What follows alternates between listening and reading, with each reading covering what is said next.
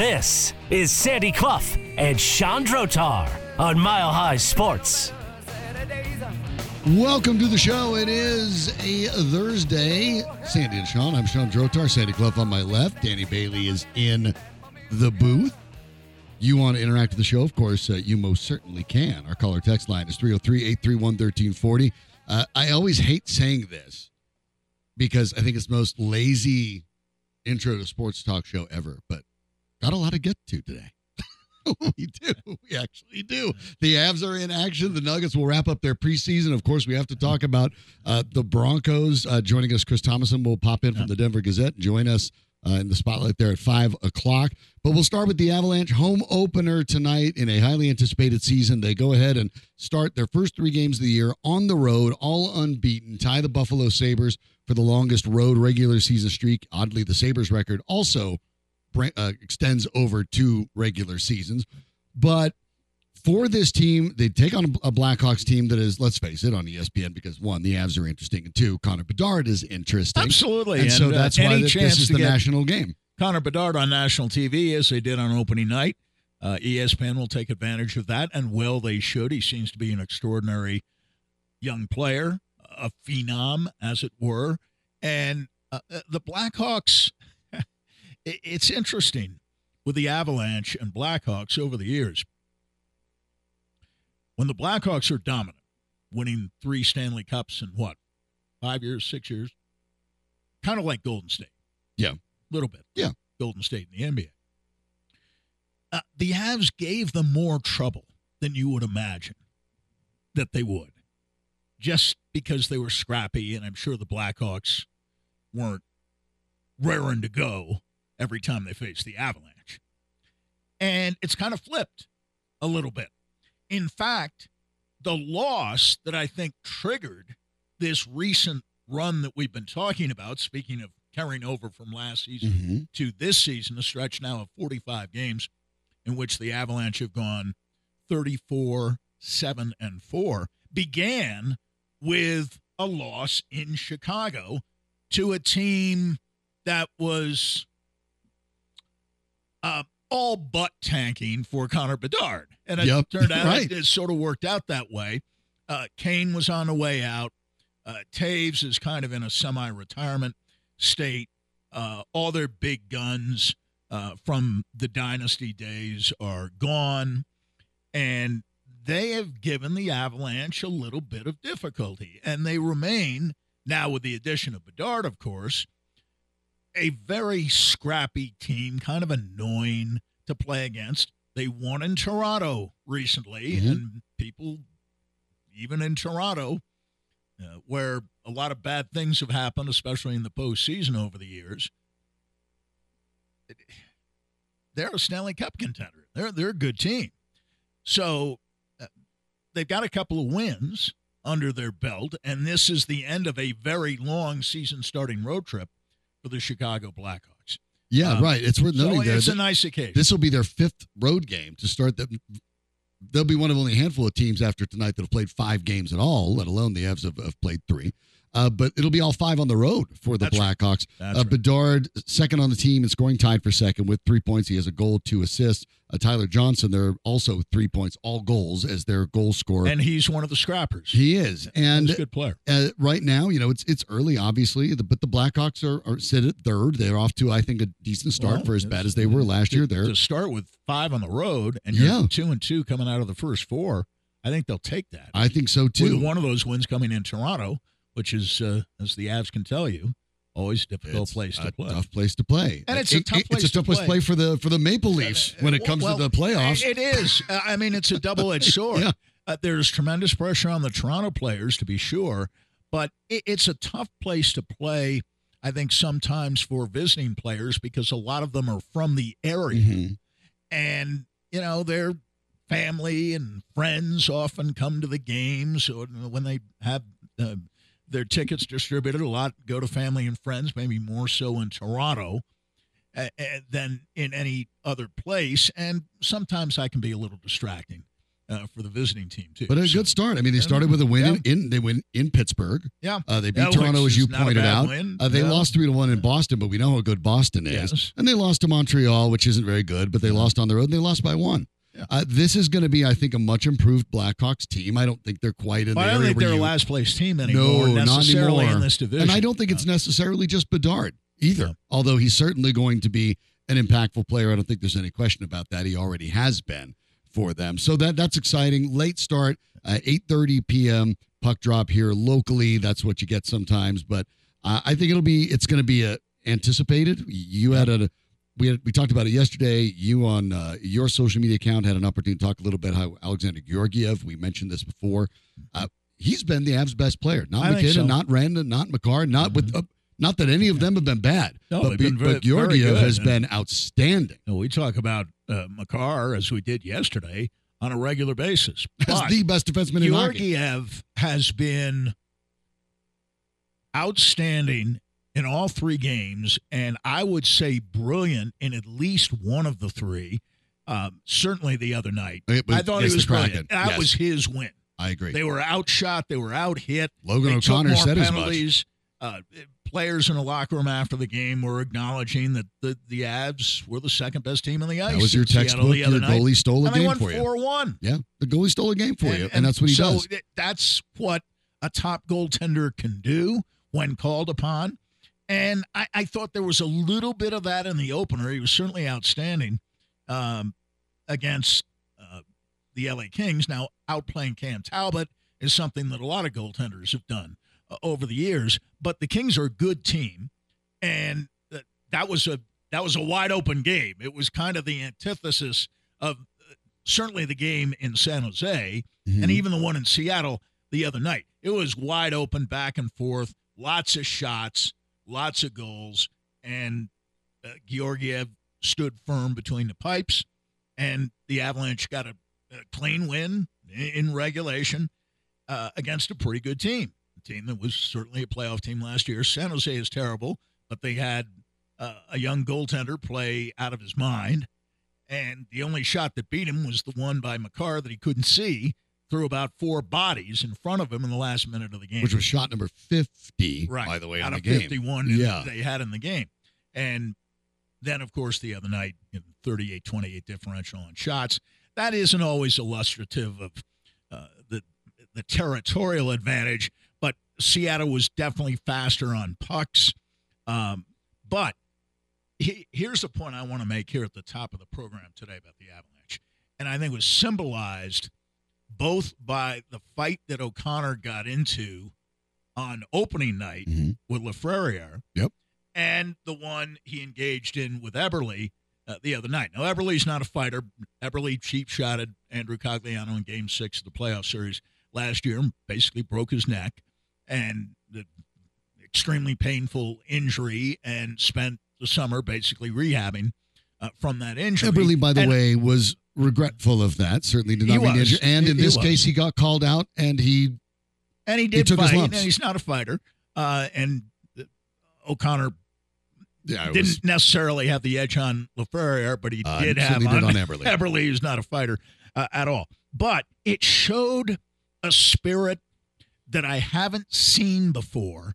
And again, I think in hockey terms, he won over, not that he had to, but he won over not only the players in the locker room who know what Logan O'Connor is made of, know the kind of player he is, the kind of person he is.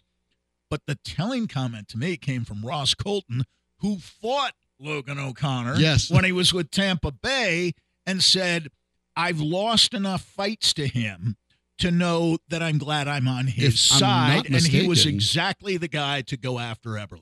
Colton's had 4 fights in his career, and 2 of them are against O'Connor.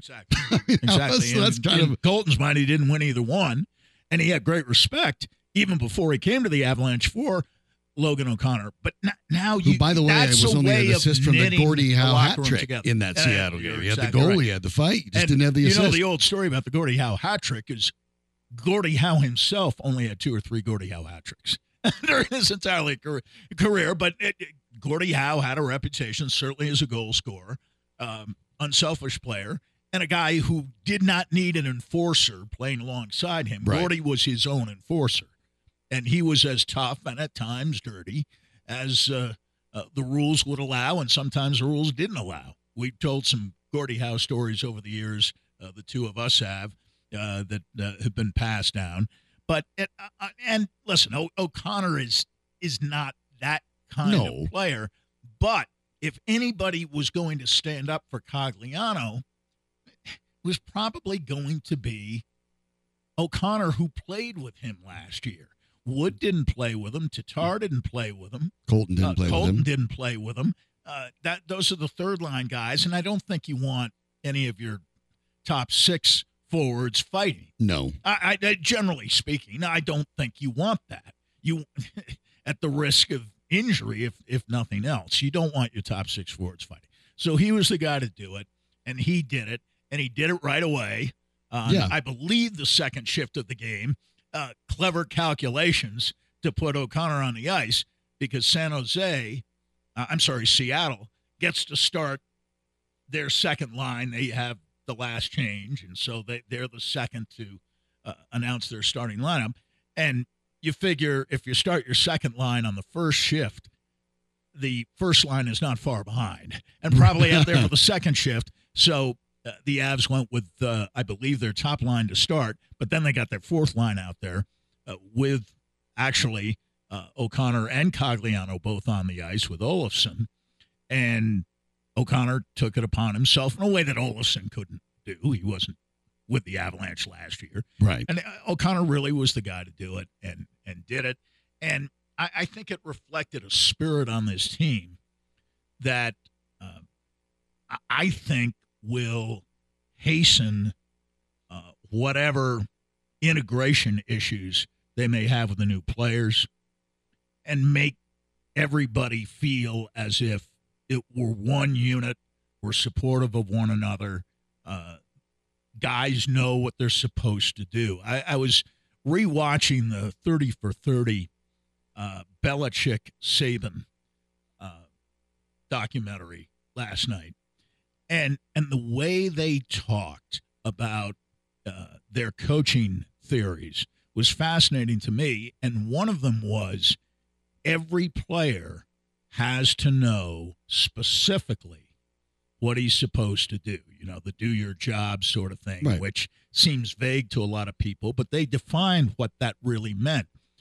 Do what you're told to do, and you will never be asked to do things that you're not capable of doing. And Logan O'Connor fulfilled that in the game the other night. And I think it's emblematic of the way I think this team will come together. I think the three new guys on one line, I love that. I do too. I like that line a lot. Because they're strangers, and none of them have played with the Avalanche before this year, but you put them all together. And their strengths do dovetail. We've been talking about overlapping strengths or the Nugget philosophy, right, not to have avoid overlaps. To avoid the overlap. But I think the Avalanche have in kind hockey, of the same thing in mind when you've got Wood and Tatar and Colton and you have O'Connor and Cogliano on your fourth line. They're a penalty-killing combination that's probably as good as any penalty-killing forward combination the Avalanche couldn't put out there. And quite frankly, and lucky number 13, the Avalanche 13 for 13, killing penalties with a shorthanded goal. A pleasant surprise. By O'Connor. You mentioned him there, Frederick Olofsson, yep, who's excellent, finding himself up there immediately, new to the team, a guy that hadn't really established himself regularly at the NHL level, popping up into that penalty kill. And played double-figure minutes the other night. Looking all the while like he absolutely belongs on that bottom line, on that checking line, on the penalty kill. They found one there. And you talk about O'Connor, and I thought a little bit about the Avalanche's first Stanley Cup team, and we'll have to go back a little bit, obviously. And you may think of him as a player that wasn't really a third liner, but he was a third liner at the time. And I see similarities with Logan O'Connor to a Mike Ricci, a guy that was the scrappy, gritty guy, different body types. Ricci wasn't really a fight, but he didn't back down from anybody. And Ricci had a little more skill than O'Connor. Yeah, there's some differences in the style, but they're those guys that can do a little bit of everything. Teammates love them. And if you're going to try to make that leap and you want to be a cup contender, you need guys like Blue that. Blue guys. And I see some similarities there. Yeah. Between O'Connor and Ricci, who at that time was a third liner with the top six. Remember, some different guys. In 22, Cogliano and Helm and O'Connor playing on the same line.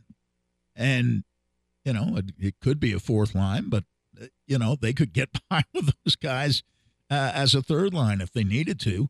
And, they had Kadri centering the second line and obviously McKinnon centering the first line, but you had those four guys, Cogliano and Helm, veterans, and O'Connor, the young guy who plays 5 to 10 years older than he is. Yeah, and that part is obviously a really good sign. Now, for the Avalanche, the thing that I find sort of curious thus far in the early going, and that's what I wanted to ask you about too, because it is a change. We know about the top pairing of Devon Toews and Cale Makar, the best defensive pairing in the league. The idea, though, by and large, of pairing Bowen Byram and Sam Girard, speaking of overlap, two guys that are a little more skaters, a little more offensively minded, Jack Johnson, Josh Manson, a little more physical. Are you surprised to see that pairing become sort of normalized over these first 3 games? And would you like to see it continue? Because I'll be honest, that's one of the few things that I question. I kind of look at it, I'm like, I don't know if I like the Byram-Girard pairing. I was fine when Makar was hurt last year with Toews and Girard. I thought that worked well. I thought they complemented but I just think you're giving up too much size. I don't like it. I like the way Girard is playing, whether it's with Byram or with Manson before, or Johnson or whomever. I'm not in love with it. I wish Byram would play better, and I think if Byram are playing better, they'd put Byram with Manson, and they seem to be a good pairing during the Stanley Cup run in 2022. But Byram's got to play better. Manson, I think, can play a little better, but Manson played more than Byram did the other night, which is interesting to me because he's playing with Johnson. They didn't do it in the first game all that much, but in the second, third games they did. You're exactly right, and that was frankly, that was the pairing virtually throughout the game the other night. Mm-hmm. And I agree with you. I'm not crazy about it. We'll see. I mean, Jared Bednar needs to play a little better. He needs to play better. Bednar seems to be a little bit wanting to size up some teams here and there. We saw it in the game against Seattle. Valerian Nichushkin started on that top line with McKinnon and Randon after one period. Which seemed a different idea, right? To start the more physical against a really aggressive forechecking team. With your two top forwards. Which I get that conceptually. But I got. Pair two skaters, finesse guys. As a defense tandem seemed to go against the grain. Is the idea then actually more about pairing Johnson and Manson? Is maybe that what he's thinking? That when he deploys that pairing, he would like a physical pairing to match up where both guys are more physical players? Johnson's more of a positional kind of... But he's more physical than either Byram or Girard. Who's much more comfortable with the Avalanche than he was with anybody else. Remember last year when they gave out the Stanley Cup rings, Chicago in... Jack Johnson was playing for Chicago. Right. Got a Stanley Cup ring as a member of the Blackhawks. And now this year he'll be in the lineup, presumably tonight with the Avalanche. Back at it. But no Stanley Cup rings. No, not from the Blackhawks, to be sure. The Avs and Blackhawks will drop that puck at 8:30 tonight. You can catch that game at ESPN. Following that, Avs will be back in action. They'll be back at home on Saturday night against the Hurricanes. That game will be on altitude. We'll talk a little bit more about that tomorrow. The Denver Nuggets wrap up their preseason tonight against the LA Clippers in LA. That part, not all that important, although I am curious about the injury list because the Nuggets had some very interesting injuries, or at least listed injuries, when they talked about their starters. And Calvin Booth walked back his comments that he made in the Ringer earlier this week about MPJ. I'll say this. You generally don't walk back comments if you didn't think they were going to be a problem. We'll talk about it next on Mile High Sports.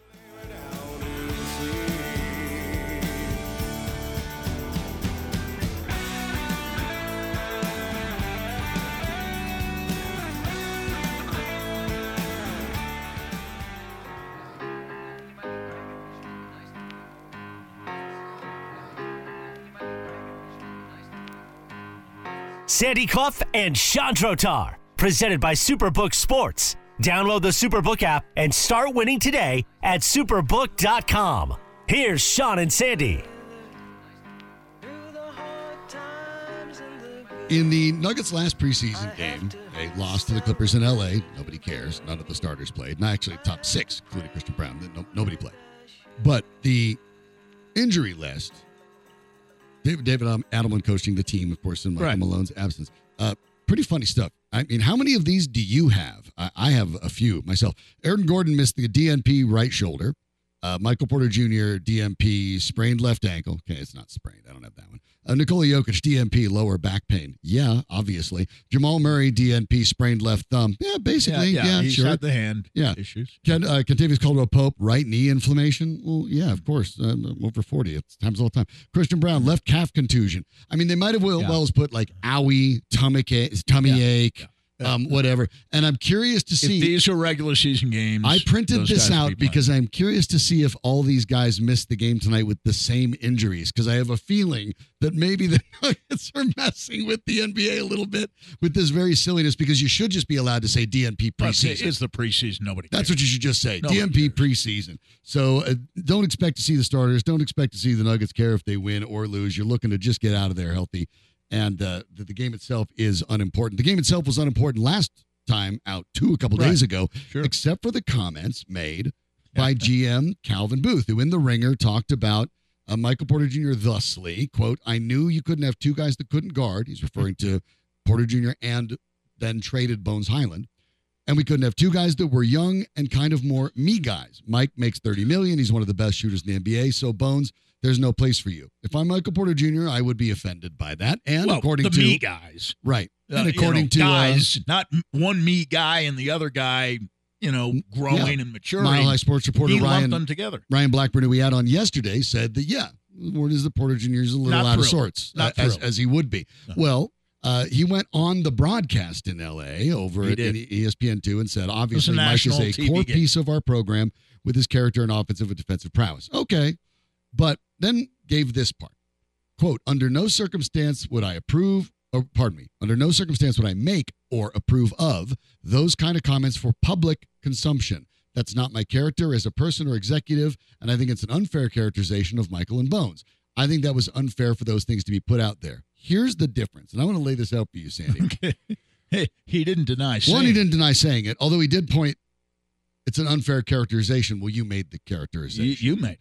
And the rest of the interview, unless you actually said flat out it was off the record, and you didn't say that you told the writer it was off the record. You don't walk things back unless you stepped in it a bit. But here's the thing that I think is kind of interesting. Let's compare this to Sean Payton, who, complained and said Nathaniel Hackett perhaps had the worst head coaching job in history. Payton said that he had his analyst hat on from when he was on TV or whatever. But here's the thing: what Payton didn't do. He didn't take the comments back. No. And he didn't say they were off the record. No. He invited them. If you read and if you're you not going to hear me say this by very Jarrett often. Bell, Jarrett Bell sits down and Payton says, "If I got something for you," and Bell even said, checked. "Go right ahead." At one point, Bell even wrote and said, "Are you sure?" Yeah. I will say this.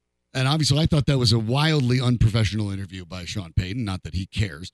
But Payton at least didn't try the old, "Oh, that was off the record," or "Oh, I didn't really mean it that way." Payton at least said, "Yeah, I said it. Maybe I shouldn't have, but I did." And in Calvin Booth's case, he went the other way. "Well, it's an unfair characterization that you yourself made. Oh, well, it wasn't meant for public consumption. Oh, well, Mike is a core piece of our program with this character." Like, look, I know you have to walk it back because, unfortunately, when all systems are go for the Nuggets to defend their title, their GM, the guy that deserves a ton of credit for it, absolutely, which we have consistently given all year long, is the guy that creates the problem. Right. That's a frustrating way to start. And what you hope is that Calvin Booth, who's a very smart guy, we both think rather highly of him. Yes. You have to learn from this. You have to understand, look, you're the champs.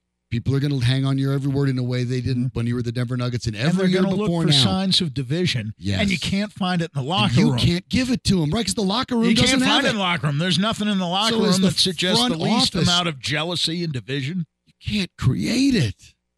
So, I mean, an unforced error. I don't think it's the end of the world. I think that... No, it's not. Booth is probably going to have to, if he hasn't already, talk to Porter, whatever, have lunch. He needlessly offended a player. Now, it's one thing, as he did elsewhere in the piece, as he put it out, a $30 million a year guy. Okay.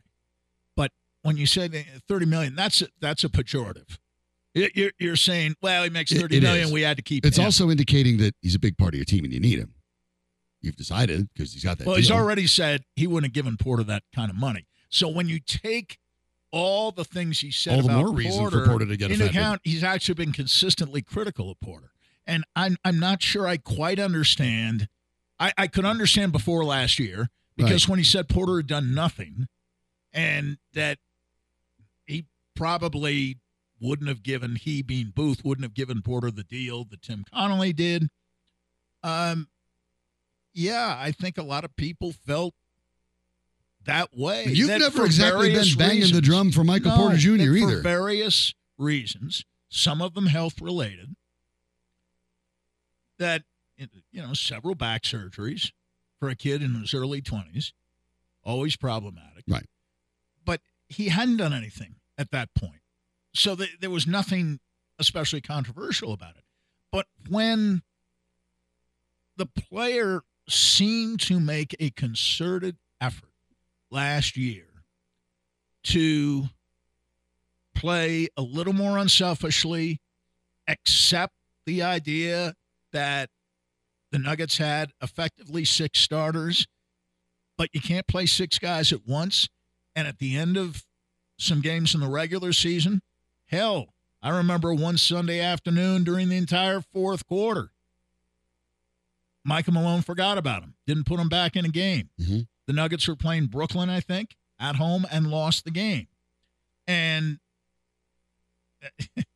Malone was asked about it afterwards, and he didn't say he forgot about Porter, but he did say, well, it really was a team-wide breakdown. But, yeah, the guy you put on the bench from the third quarter basically on through the end of the game until the final seconds when the game was gone, the guy you put on the bench was Porter. And I stuck up for Porter, as you did at that point, especially when Porter said after the game, hey, no hard feelings. No hard feelings. I get it.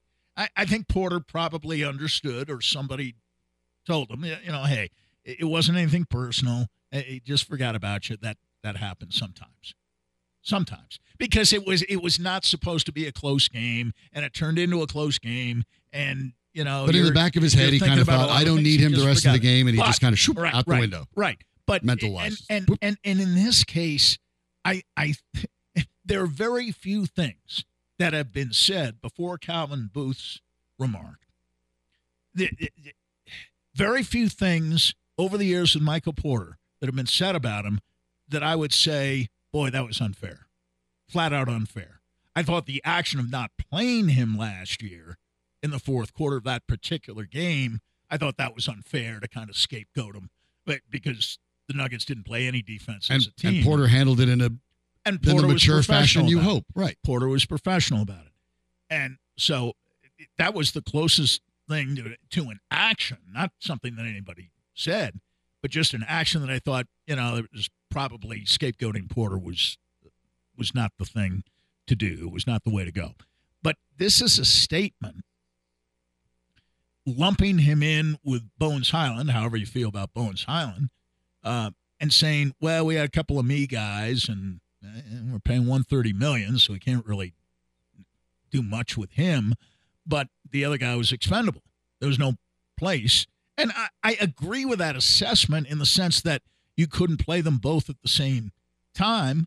But the one guy who was making more money was the guy who showed some humility. Yeah. He wasn't leaving the bench before a game ended.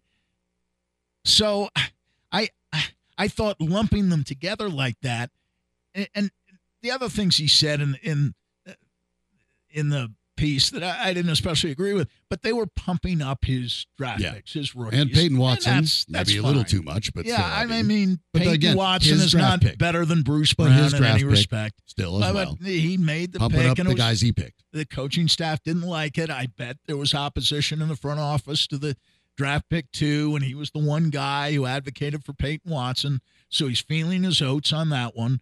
And then he starts comparing Hunter Tyson to a younger version of Dirk Nowitzki. And I mean, please, come on.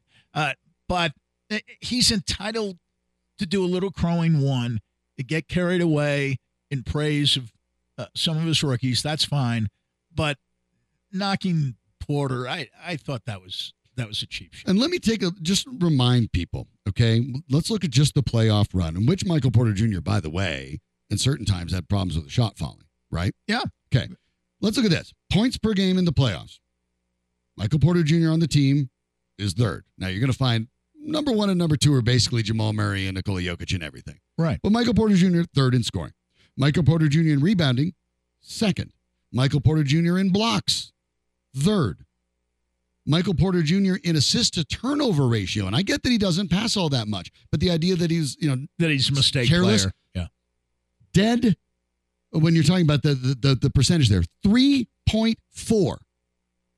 3.4 assists to every turnover. That's extraordinary. That is better than Jokic or Murray in the playoffs. I'm not suggesting he's better, but I'm saying the idea that Michael Porter Jr. just kind of hangs around and only does take shots, that's not true. And he was second on the team in rebounds. He went after it in blocks. I get it.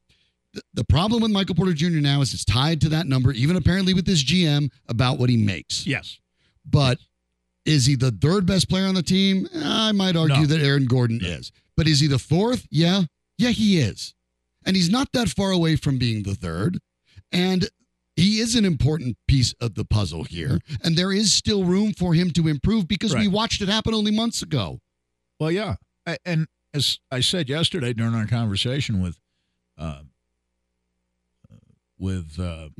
yesterday, it wasn't like he was shooting 3 for 20.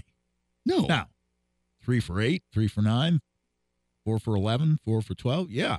But it wasn't like he was shooting at every opportunity, and they had to sit him because he was taking bad shots that were almost as damaging as a turnover would be. That wasn't the case. No, he didn't shoot a high percentage, especially in the finals. But he was doing other things, and he wasn't as much of a liability on the defensive end of the court. In fact, I don't know that there was any situation in which you looked out on the floor during the finals and said, you got to get him out. I agree. His man is scorching him and shouldn't be. That's important. I think it really is. And I think the point you made there should have a lot of value when you're talking about those games in the playoffs in which he was doing other things in order to help. And you look at the game in which they won, right? And you had the bad shooting. They went 1 for 6 to start and 3 points. That didn't work out in the very final game. The final game, yeah. He had 13 boards. Yeah. And he had, by the way, in the playoff run, double-digit rebounds in games in every one of the series. Double-digit boards for a guy who supposedly just hangs up at the three-point line. No, he got better against the Lakers and the Heat. He had 5 double-digit rebound games. So he was doing other things. Out of, 9 games? Yeah. 5 of them double-digit boards. Okay. That's all right. I mean, I that. Exactly. Technically speaking, and I know that, basketball is more positionless now. But essentially, he's a small forward, and he's, in the last 9 games, the 4-game sweep of the Lakers in the conference finals and the NBA finals against the Heat, in 5 of the 9 games, he had double figures in rebounds. That's not a me guy. There were 5 games in the playoff run that he was minus in the plus-minus, but most of the time it wasn't by a lot. And he had 4 games in the playoffs in which he was plus 20 or more. Right. So the idea, I get it. Is Michael Porter Jr. a super duper star? No. Is he indispensable? Is he indispensable? No, Also, no. But is he a valued starter on a championship caliber team? He is, and a lot of people never get that. There are two guys, and I think a third in Gordon is underrated, especially the way he played last year. But there are two guys on the Nuggets who are indispensable, and we know who those two guys are. And it's not Aaron Gordon either. No. It's Jokic and Murray. Jokic and Murray. They're the only two guys without whom they cannot win. I mean, they're just an average Western Conference team without either one. Forget about both. Yeah. Then they're probably a lottery team. But they're a middle-of-the-pack Western Conference team with one or the other out.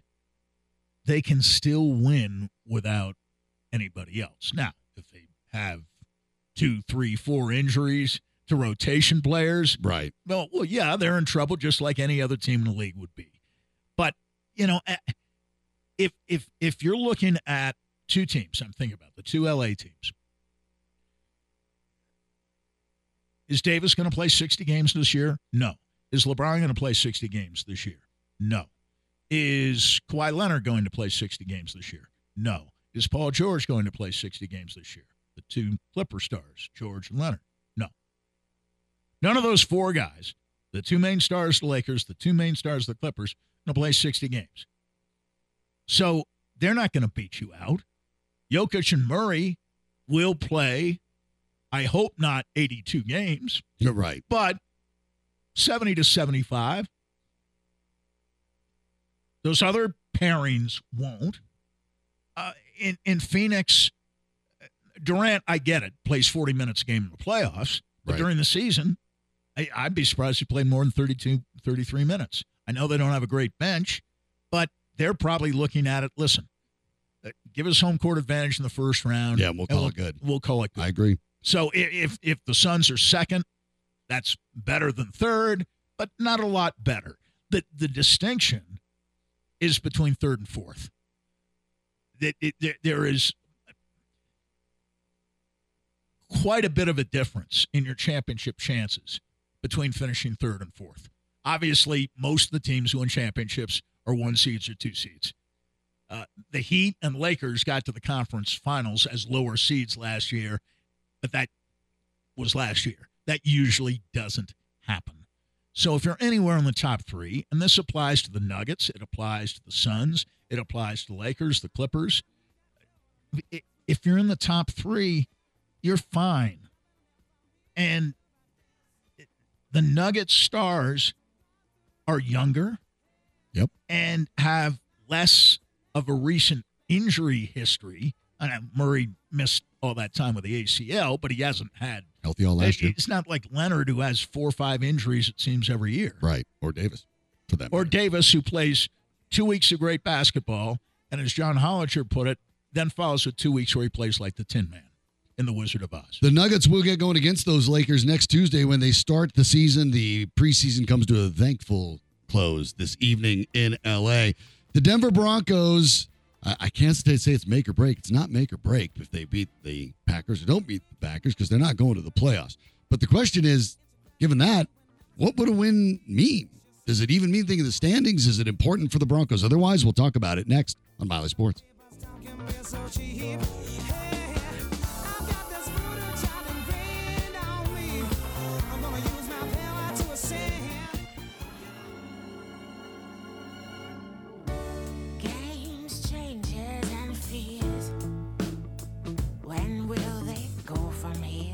This is Sandy Clough and Sean Drotar on Mile High Sports.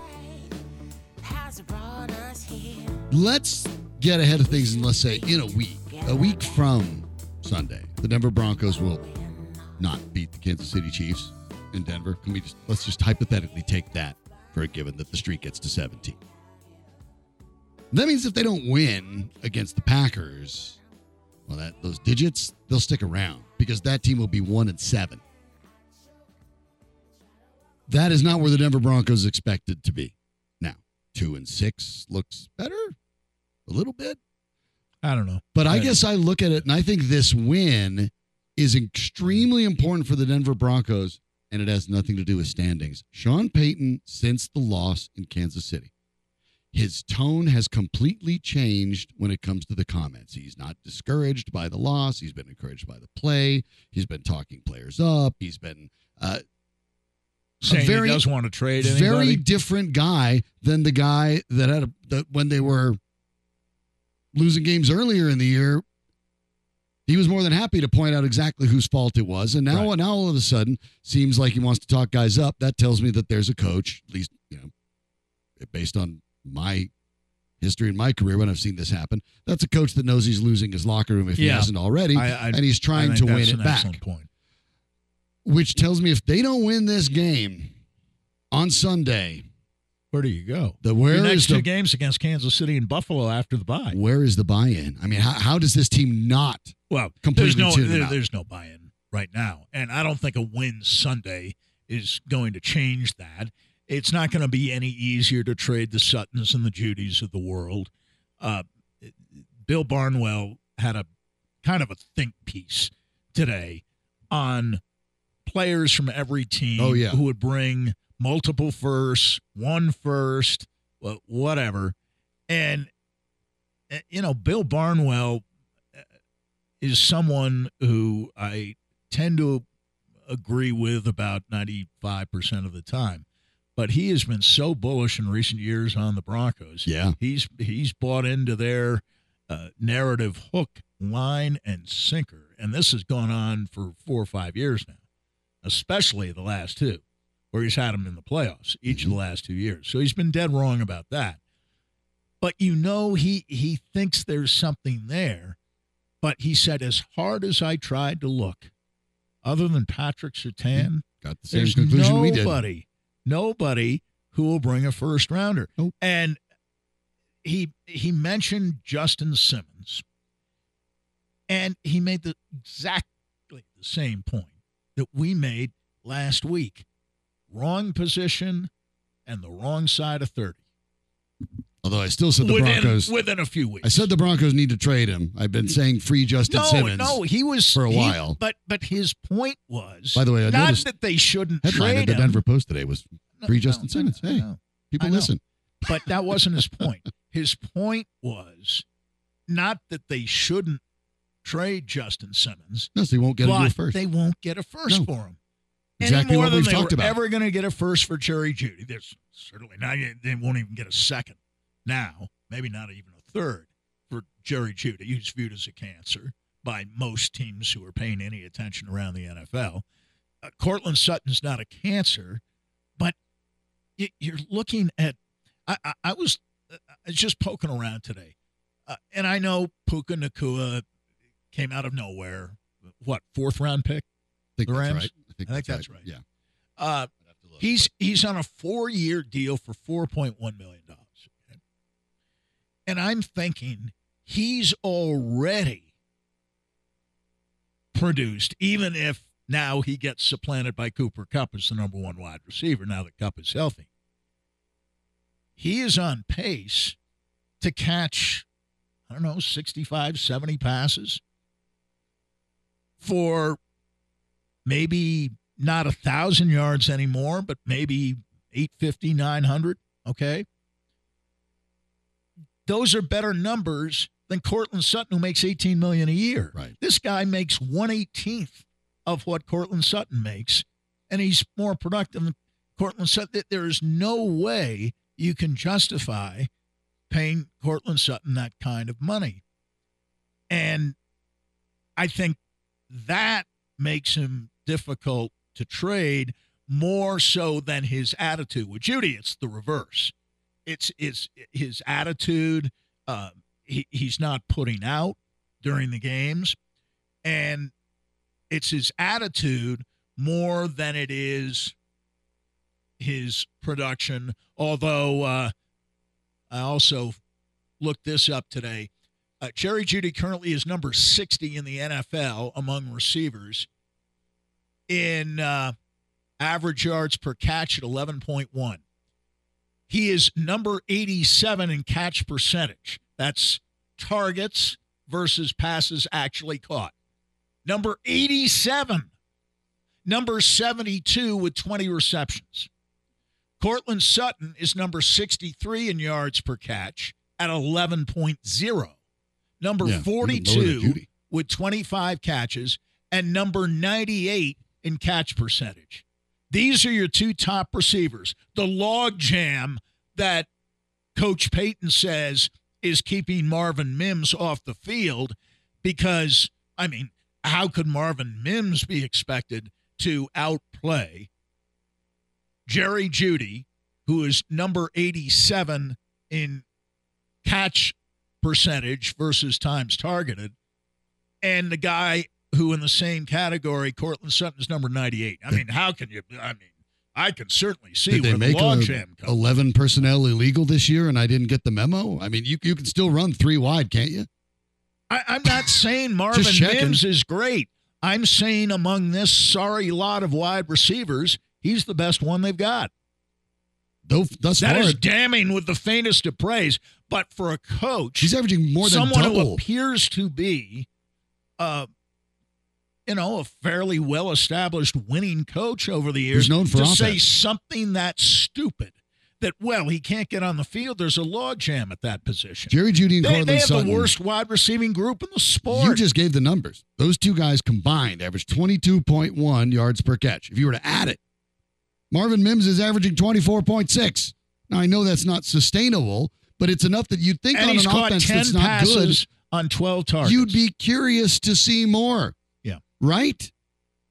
At this point, given the numbers, given the production, you would actually be justified statistically, if you really only wanted to play 2 wide receivers, to play Mims and Brandon Johnson, who has 15.3 per catch and 3 touchdowns. They've both been better than Jeudy and Sutton. But after that, the next wide receiver, when it comes to catches for the quote-unquote logjam, is Lil Jordan Humphrey with 4, and then the next guy. Well, then they released him last week, and then they brought him back. And then they brought him back. And then the next wide receiver in catches is nobody. You, me, everyone listening, you have the same number of catches as the Broncos' number 6 wide receiver beyond Lil Jordan Humphrey. There's no log jam. You don't even have enough guys. And that part of it, when you're talking about this Broncos idea and getting a rebuild, it's very, very difficult because you're trying to figure out how this team's going to get things right. But they can't get picks. They don't have picks. Right. And the players they have aren't nearly as good as most people think. Tell me if this makes sense to you. This is something. And now your coach may very well have lost the room. Right. Trades. On the subject of trades, we're talking a lot about trades, possible trades. Trades aren't about talent, which is good news for the Broncos, I guess, but about leverage. Well, the Broncos have no leverage either. No. Now, he acknowledges you need talent to have leverage, and the Broncos don't have any talent. But there are 3 things that come into play: positional value, age, and contracts. Well, Jeudy's contract is okay. You can live with it, but he's not producing. And in a league where there are a ton of good wide receivers, he's barely in the top 100. He's not in the top 60. We know that in any category among wide receivers, among receivers generally. So you got positional value, age, and contracts. Well, age is not a problem. It's basically the Broncos' problem is positional value, contracts, and lack of talent. Well, maybe in that order. Otherwise, they're in great shape. We'll have an opportunity to talk more about all of this for the Broncos with Chris Thomason of the Denver Gazette, who will join us next in the Spotlight on Mile High Sports.